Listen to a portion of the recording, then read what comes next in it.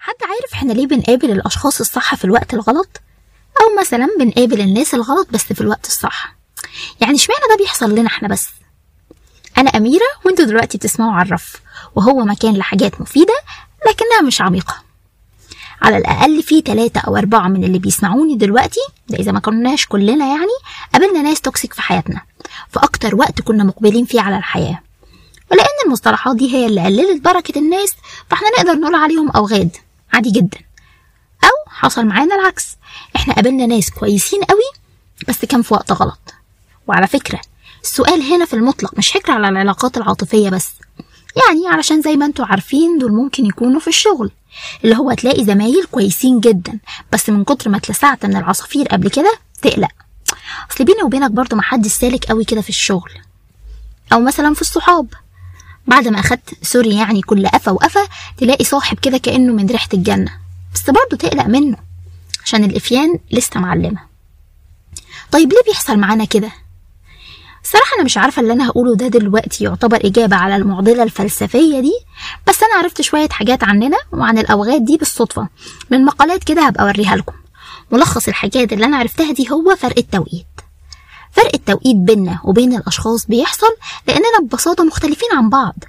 في الوقت اللي احنا كنا الكون ده ما كانش بيساع حتى حتة قد كده من قلوبنا، على رأي أحمد منيب يعني الله يرحمه.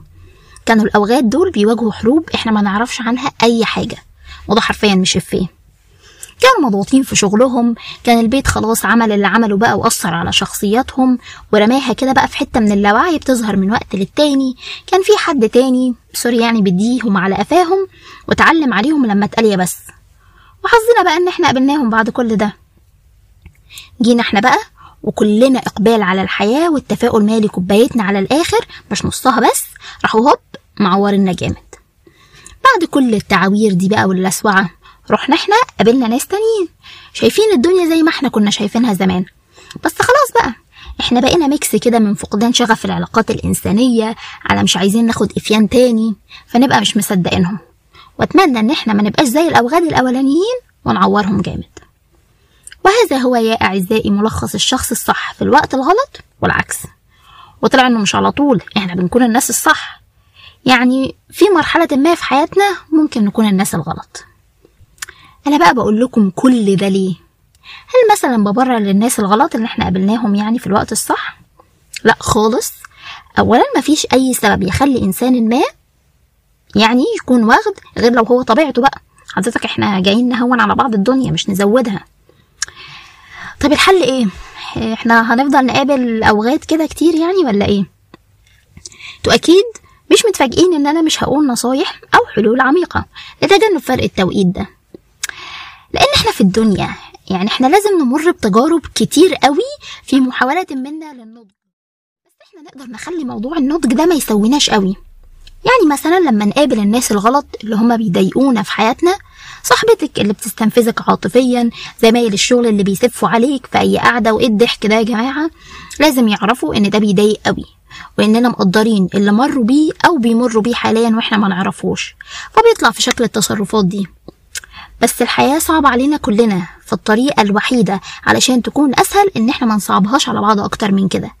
لازم توقف اللي بيضايقك او اللي بيضايقك عند حده علشان احنا كمان ما نتحولش الاوغاد زيهم. قبل احنا بقى ما نتحول للناس الغلط لازم نطلب المساعدة. ده عادي جدا والله. يعني لما نحس بأي تغيير هيحصل لنا، مثلا عصبية زايدة على حاجات ما تستاهلش، توتر بسبب حاجات بسيطة جدا، نجرب نفصل يوم كده عن أي حاجة وكل حاجة ونشوف الصورة من بره ونكتبها على ورق، نطلع أي دوشة في دماغنا على ورق. بجد الموضوع ده بيفرق جدا. آخر حاجة وللأسف هي هتطلع كليشيه بس لازم نرددها كتير، الحياة اختيارات. أنا معاكم إن في ظروف وضغوط بتطلع فعلا أسوأ ما فينا، بس في النهاية هي اختيارات برضو. ولو احنا عملنا وحش مع حد زي اللي اتعمل معانا قبل كده هنتحول لأوغاد، وهنحول ناس تانيين لأوغاد، وهم بقى يروحوا يحولوا غيرهم، وهنفضل في الدايرة دي مدى الحياة. ولا انتوا ايه رأيكم؟